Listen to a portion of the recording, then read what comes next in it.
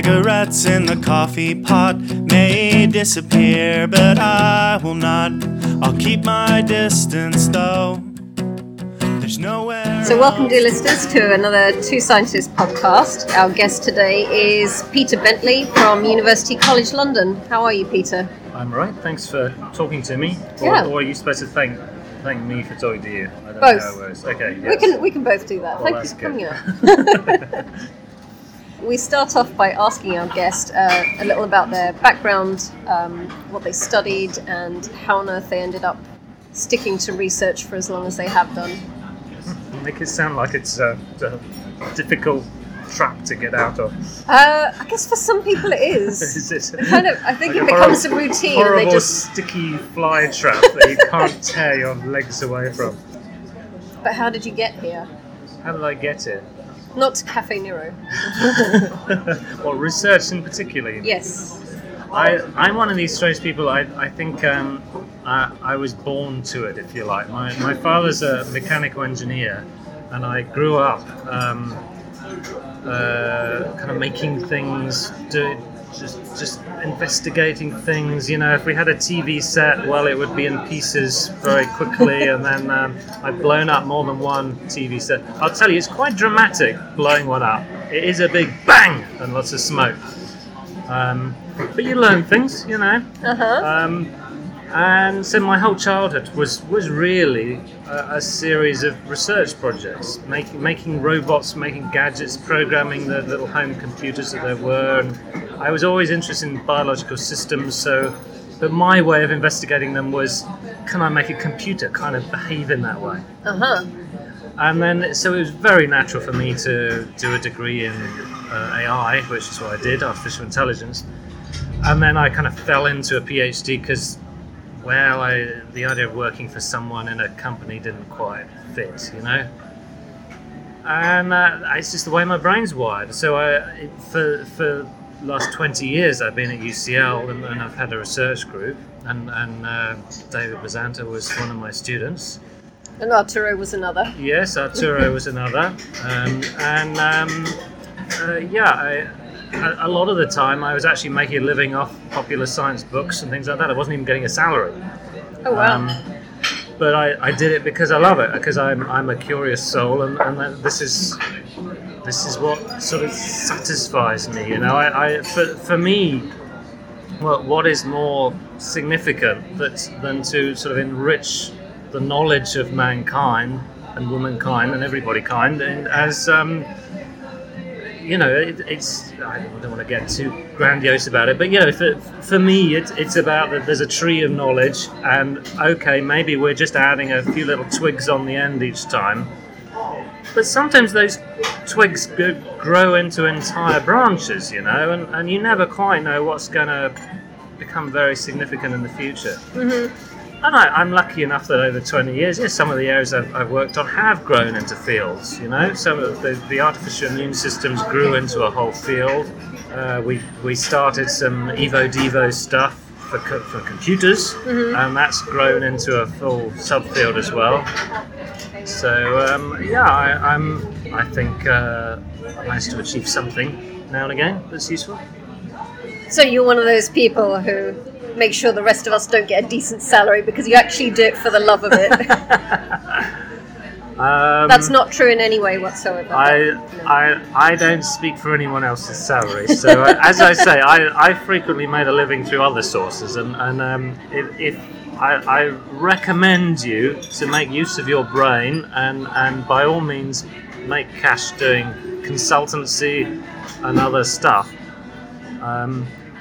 But keep science, you know. Don't dilute it. Don't sell out. I mean, I very much have always I felt science communication is very important, mm-hmm. which is why I spent a lot of effort writing books and doing stuff in magazines and things.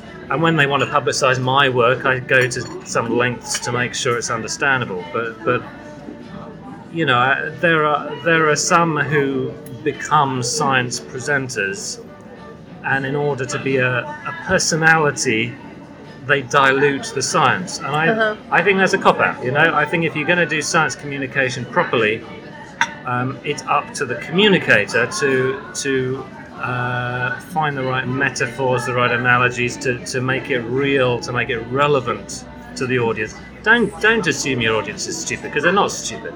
If they don't understand what you're saying, you're not saying it clearly enough. Yep. And I think that's what I've learned over the years, and that's why I think it's very important. You know, if you assume your audience is dumb, everybody does that, you're going to force them to become dumb, and that is dumb. Yep. Why don't we assume they're clever? And you know, we all learn something. I don't know everything that every other discipline knows. So if everybody just treats everybody as adults when they do science communication, then we all learn. And I think that's the way it should be. Yeah, I have to say, our guest Richard Wingate just recently said something very similar, in the sense that we assume because everybody's a scientist, we all automatically understand what the others are doing, and that's blatantly not true. Oh no, of course it's not. I mean, every time I work with a new biologist, I'm learning a new terminology, and often the words completely overlap with my own. When I work with a neuropathologist, he'd said, look down this microscope at this biopsy and look at the systems. Well, I'm a computer scientist, you know. A system has a very specific meaning to me, or processes, I think he used. Look at the processes, not systems.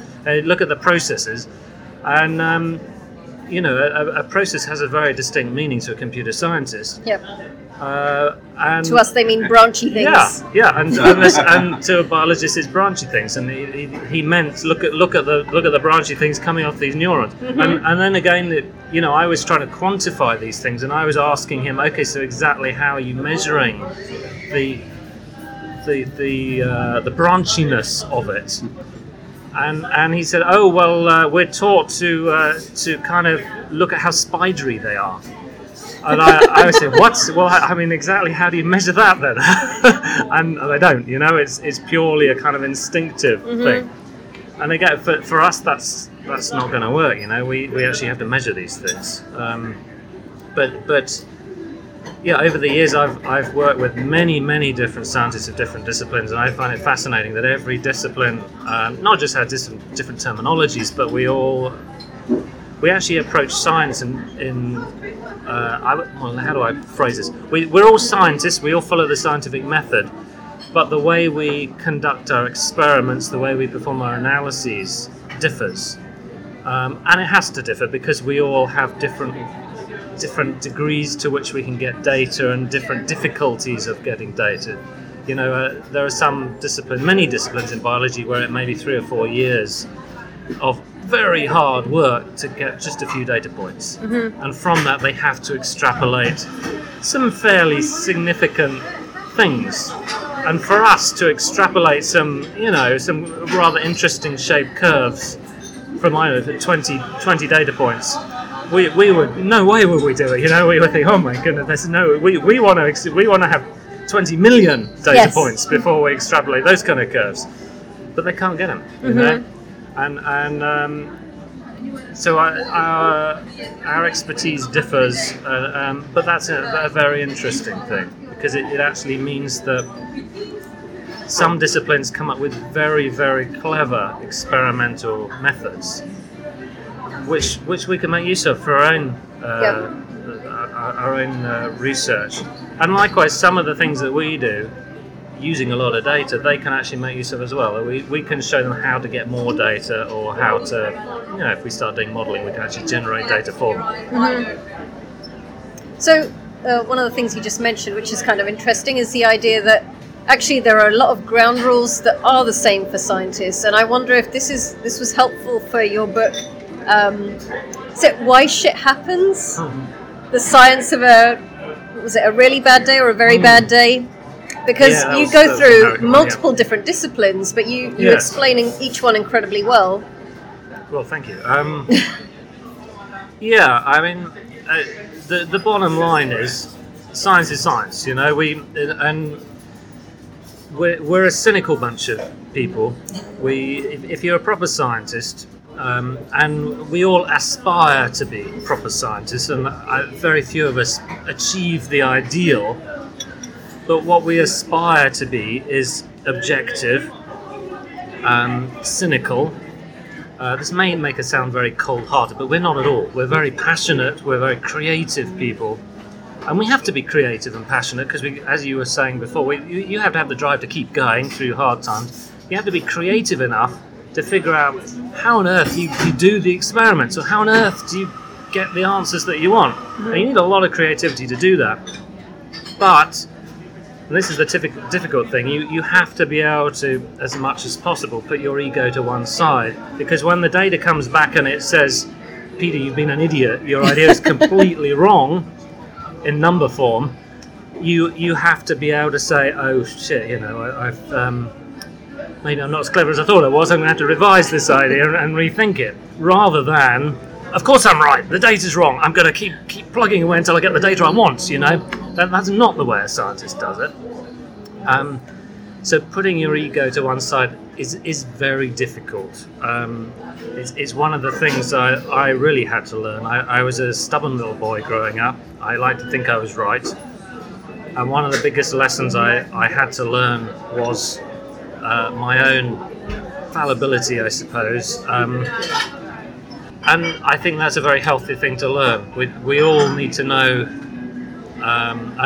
It's a common saying, but the more you do, the more you know, the more you realise how little you actually know. And this is very true now. And I have to say, because I work in computer science and AI is so dramatically fashionable right now, I'm finding this daily. There are conferences that used to just have 300 or 400 people, and these days they get 4,000 people show up to them.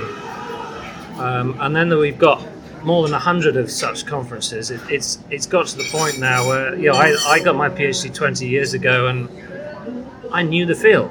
I knew everyone in the field. I could pretty much talk to everyone in the field. They knew me. Today, I don't even know everyone in my department. And the amount of people doing stuff, the amount of papers that come out every single day, that it's not humanly possible to keep up with it. You think someone could come up with an app for that?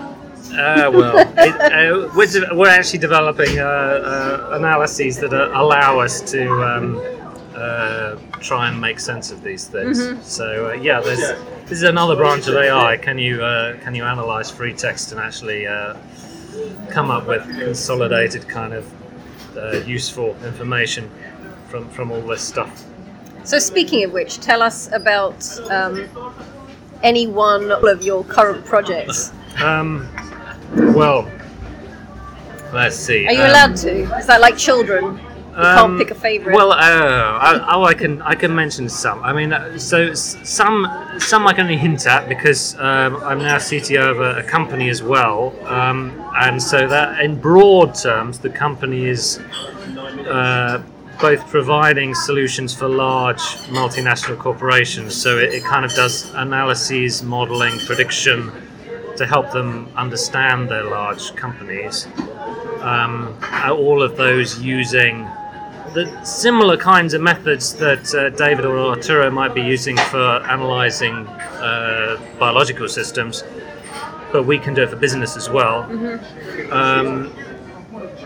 We also do what else are we doing? Well, we're looking at creating more interesting intelligent solutions for the consumer market, but I'm not allowed to tell you too much more. Okay. So I can only hint at such things.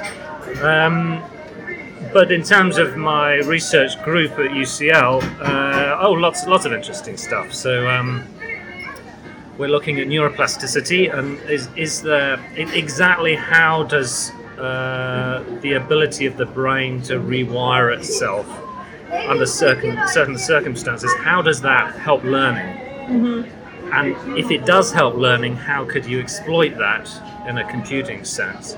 And pretty much no one else is looking at that, and which I find surprising. But I also find it surprising that no one really understands it either in biological systems. So it's a slightly tricky one to look at. But we're having a go. What else are we doing? Another one is we've been looking at actually using neural networks for an intelligent autopilot system. Ooh. So existing autopilot systems in aircraft, they pretty much turn themselves off as soon as anything unexpected, even a bit of turbulence, they just turn themselves off. And so the pilot has to be alert all the time, just in case the autopilot gets a bit nervous. Yep. But actually, we've shown with the right methods, you can create really very effective AI methods that can handle very dramatic circumstances, including losing engines, emergency landings, taking off in crazy conditions. You can get a computer to do all of that. So we're not proposing that they should do all of that, but what we are proposing is a computer can be a lot more help than it currently is. Because, there are a lot of issues with pilots needing to constantly be up to date. Aircraft are very difficult things to fly, and the training has to be constantly current for these pilots. And it's a difficult job for them, and it's difficult for them to maintain that level of alertness that they need to, which, as an aside, has repercussions for this upcoming trend for self-driving cars. Because it's all very well imagining that you can have a car that will drive itself, but will relinquish control to the driver should anything dramatic happen, as it will have to for several decades. You come to Europe, there is no way a self-driving car is going to cope with the streets of Europe or India or China. It's too chaotic. So it has to relinquish control to the driver when anything dramatic happens. But guess what? We are not trained as drivers to be in a constant state of alertness, so that as soon as the car relinquishes control to us, we can take over. This is how pilots of aircraft are trained, and they go through a lot of training to do that. But we're not, and so there is no way a self-driving car would be safe for us to drive unless we all take new driving tests, where it incorporates what do you do when your self-driving car says, hey, take control now, something's happening. Otherwise, we're all going to be reading books and we're all going to get killed in car accidents. So this kind of happened with the Teslas recently. Yeah. I'm not going to specifically go into it, but it's a real issue, and it hasn't been addressed. So anyway, this is what we're doing with aircraft, and I actually think aircraft is a much better application for this kind of thing. They're already very safety conscious. They're full of sensors. There aren't people running out in front of aircraft in the sky. Aircraft know where they are quite precisely with respect to other aircraft and the land. So it's a problem that's better for this kind of technology to start with. We've also looked at recently modelling the transition from hunter-gatherers to agriculture in human societies and why that transition happened, in collaboration with a geneticist and archaeologist. This is interesting because it turns out, I didn't know this until we did the project, but it turns out that hunter-gatherers are very healthy people. They get lots of really good vitamins and minerals, they get lots of exercise, of course. They tend to live in fairly small groups, so they don't have so many diseases. As soon as you start farming, as the archaeological and the genetic records show, as soon as they started, firstly they weren't very good at it, so their vitamins were very limited, they were very unhealthy, there were more of them living together, they had lots of diseases. So actually during that first transition, people were far less healthy. And plus, it also it was the first transition in terms of our notion of ownership. So you tend to find that in hunter-gatherer societies, and you still see this with the sort of Aborigines today, they treat land as a shared resource. No one can own land. It's something you respect and you share it. You pass it around, if you like. It's just, it's a very important part of your environment. You can't own land. But as soon as you start farming it, then you fence it off and you say, well, these are my crops on my land, you keep off it. And then you're living nearby, you start to get very territorial, and this is the beginning of human territorial battles, and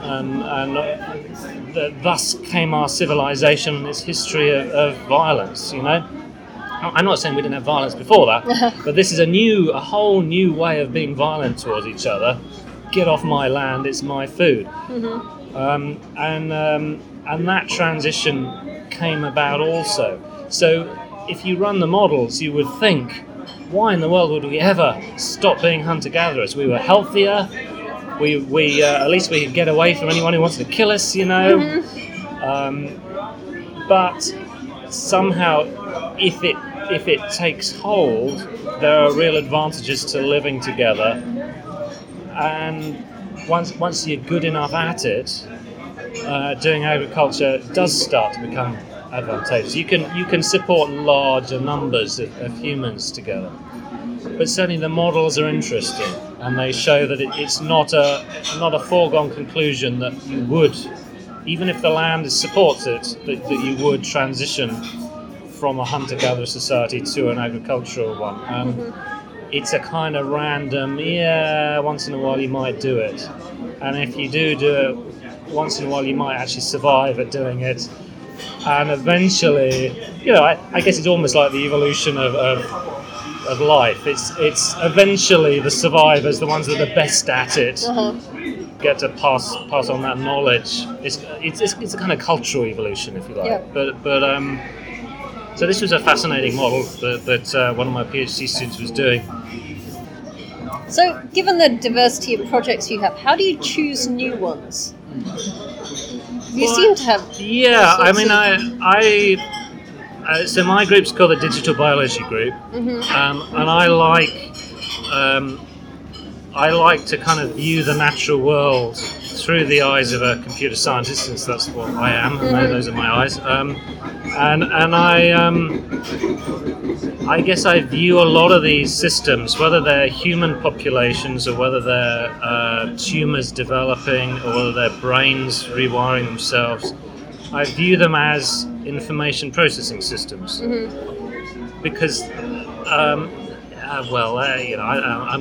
give you a long lecture about why, but I won't go into that. So I think you can view them in that way. All of these systems are collections of smaller entities that transform information in some respect, transform themselves in doing that transformation, but they are storing, manipulating, and in many respects building some kind of information structures, often morphological structures. And I find that very interesting, that the natural world is very good at creating information, manipulating it, storing it in highly efficient ways. In contrast to the way we do it with computer systems, where we've made it terribly simple. You know, Shannon was a very clever guy called Claude Shannon.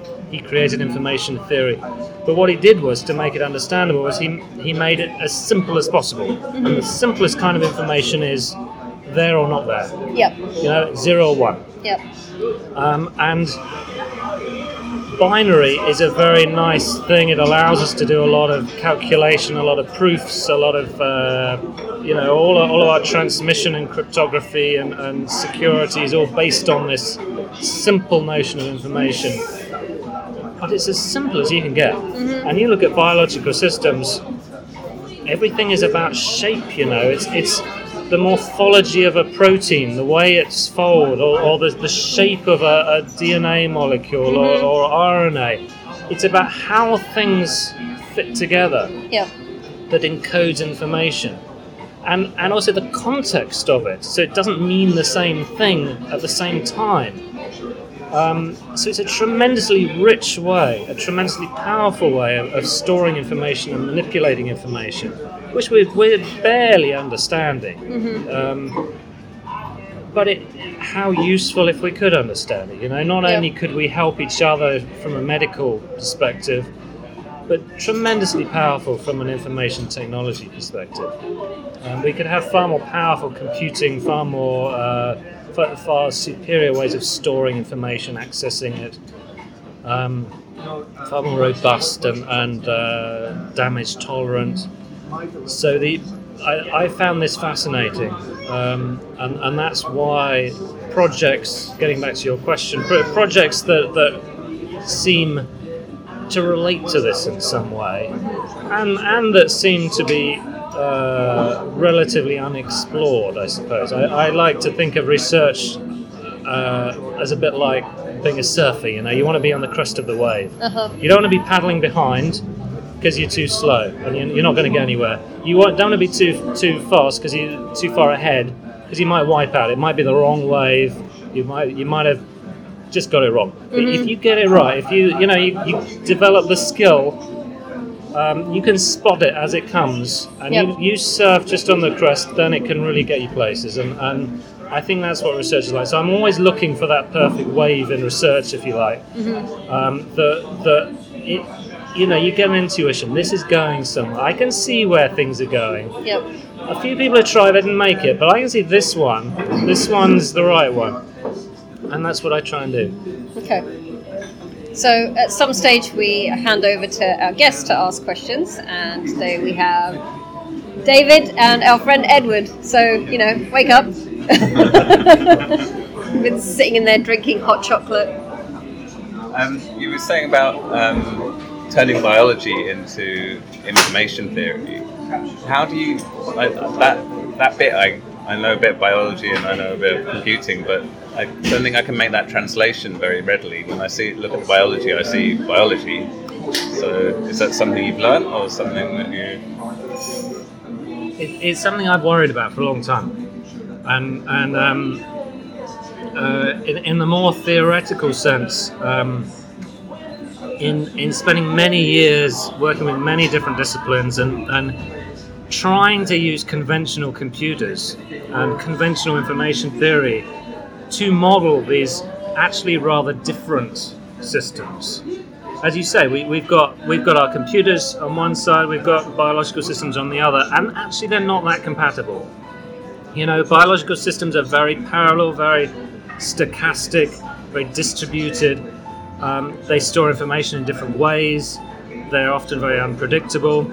And that's in complete contrast with our computers, which are designed to be predictable. They're not stochastic, they're deterministic. Can you explain what you mean by stochastic? They're random. That's basically it. A biological system, because it's made of real stuff, it has a lot of randomness. You cannot predict.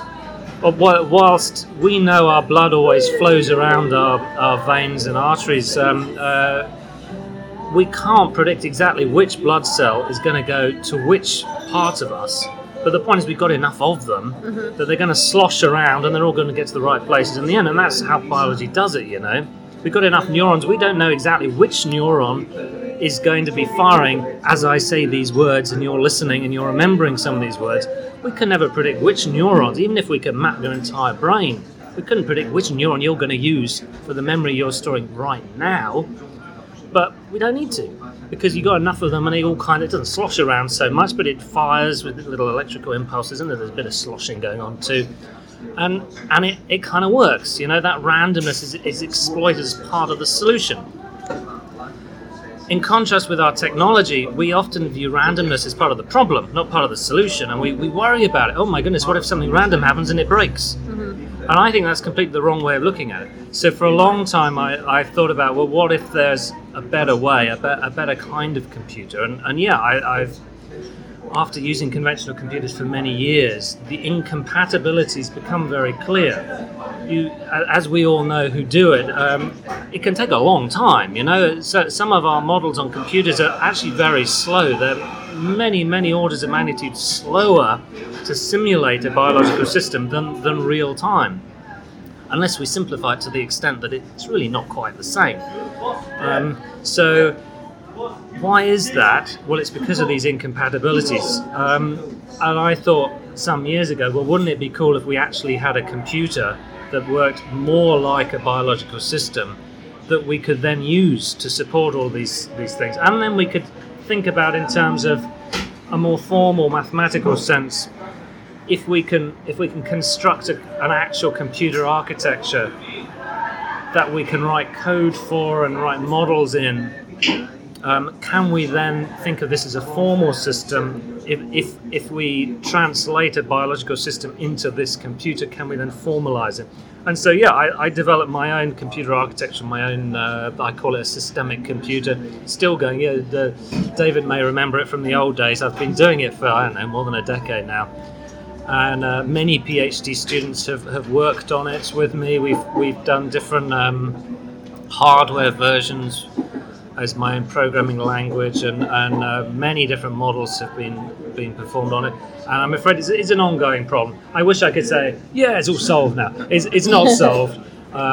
It is. You're quite right to say it's very difficult to formalize biological systems in this way, and we're still understanding that.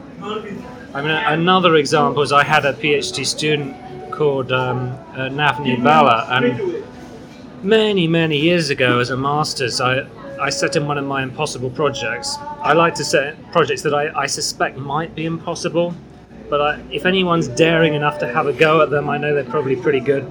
So Navneet decided he would have a go at this project, which I thought might be impossible. And the project was, imagine you have a bucket full of Lego bricks, but the Lego bricks are shaped in a funny way, such that if you shook the bucket, they would self-assemble, they would stick to each other and become a desired form. And so the problem becomes, what shape do you make those Lego bricks such that when you add energy, they glue themselves together to become that desired form? And Navneet did his master's and then did his PhD, and has now spent many years as a postdoc still solving this problem. He's probably got further than most people in the world, and he's now at Harvard, and he's worked with many famous people.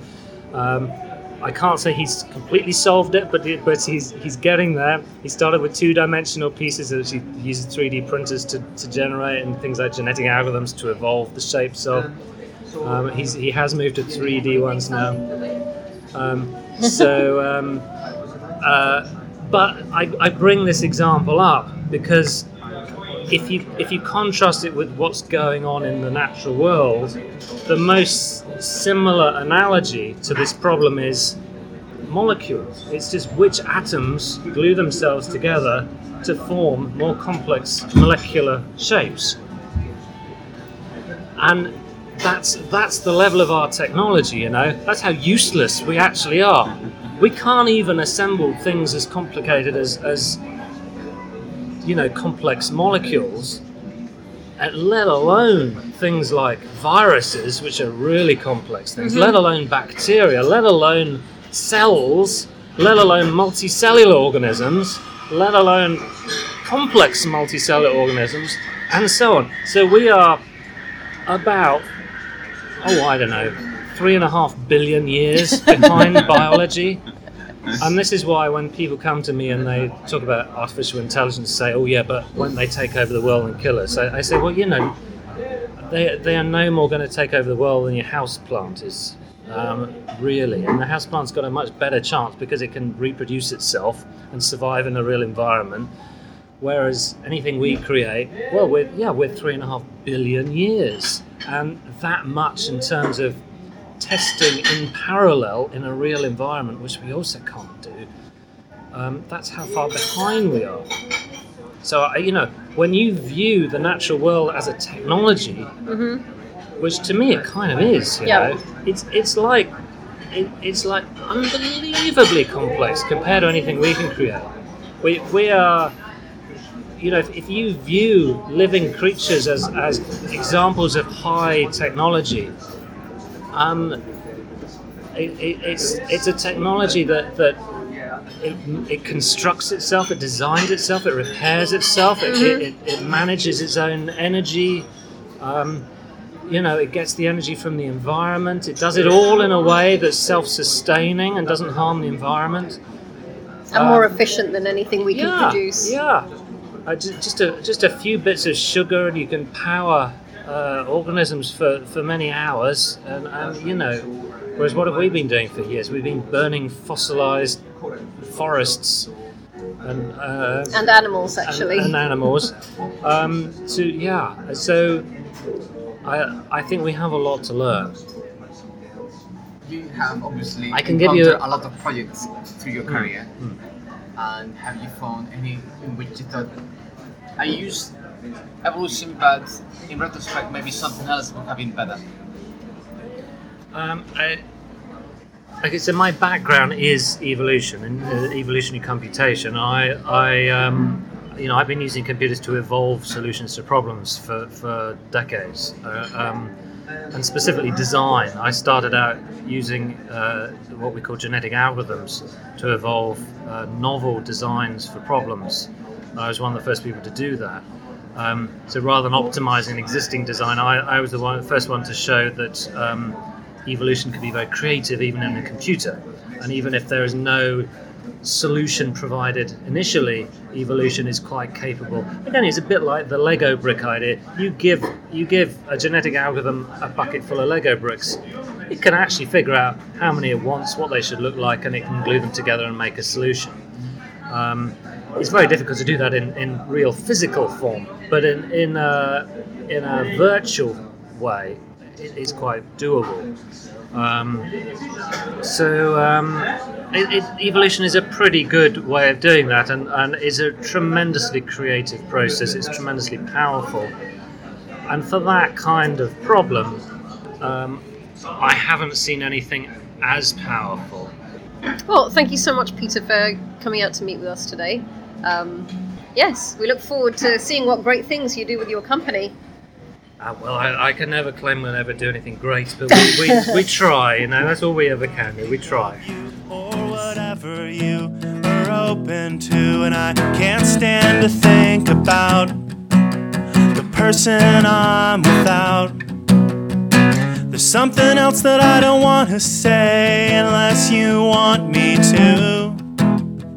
So if you begged in bed and screamed this... I was at a conference a couple of years ago, and because evolutionary computation is my background, I kind of like Darwin, and I kind of like survival of the fittest. I think Darwin was probably a reasonably bright fella, and one of my colleagues at the conference had a poster, and he was presenting something to do with his idea that Darwin wasn't quite right.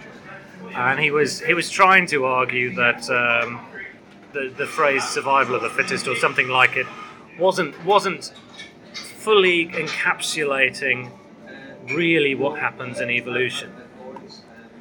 And I kind of felt, well, this is a little bit nitpicking, really. But anyway, I wasn't. I thought I was being very polite, so I was standing next to the poster and waiting my turn to ask questions. Someone else was asking some difficult questions, and I was nodding and smiling in agreement. And then that person went away, and it was my turn to ask him my questions. And before I got to open my mouth, he said to me, "Peter, you've been smirking all evening. If you don't go away, I'm going to punch you." And I said, "Okay." I hastily made my retreat. But later on, I went and approached him and said, "Look, honestly, I wasn't smirking. I was just trying." It was my attempt at a friendly smile, and it didn't quite work out. But anyway, there you go. It's the first time that I've been threatened with violence at an academic conference, but it may not be the last. I can be annoying sometimes. I don't want your technology. These computer screens look funny to me. They tilt to the side and they turn upside down, and I'm breathing from under the ground.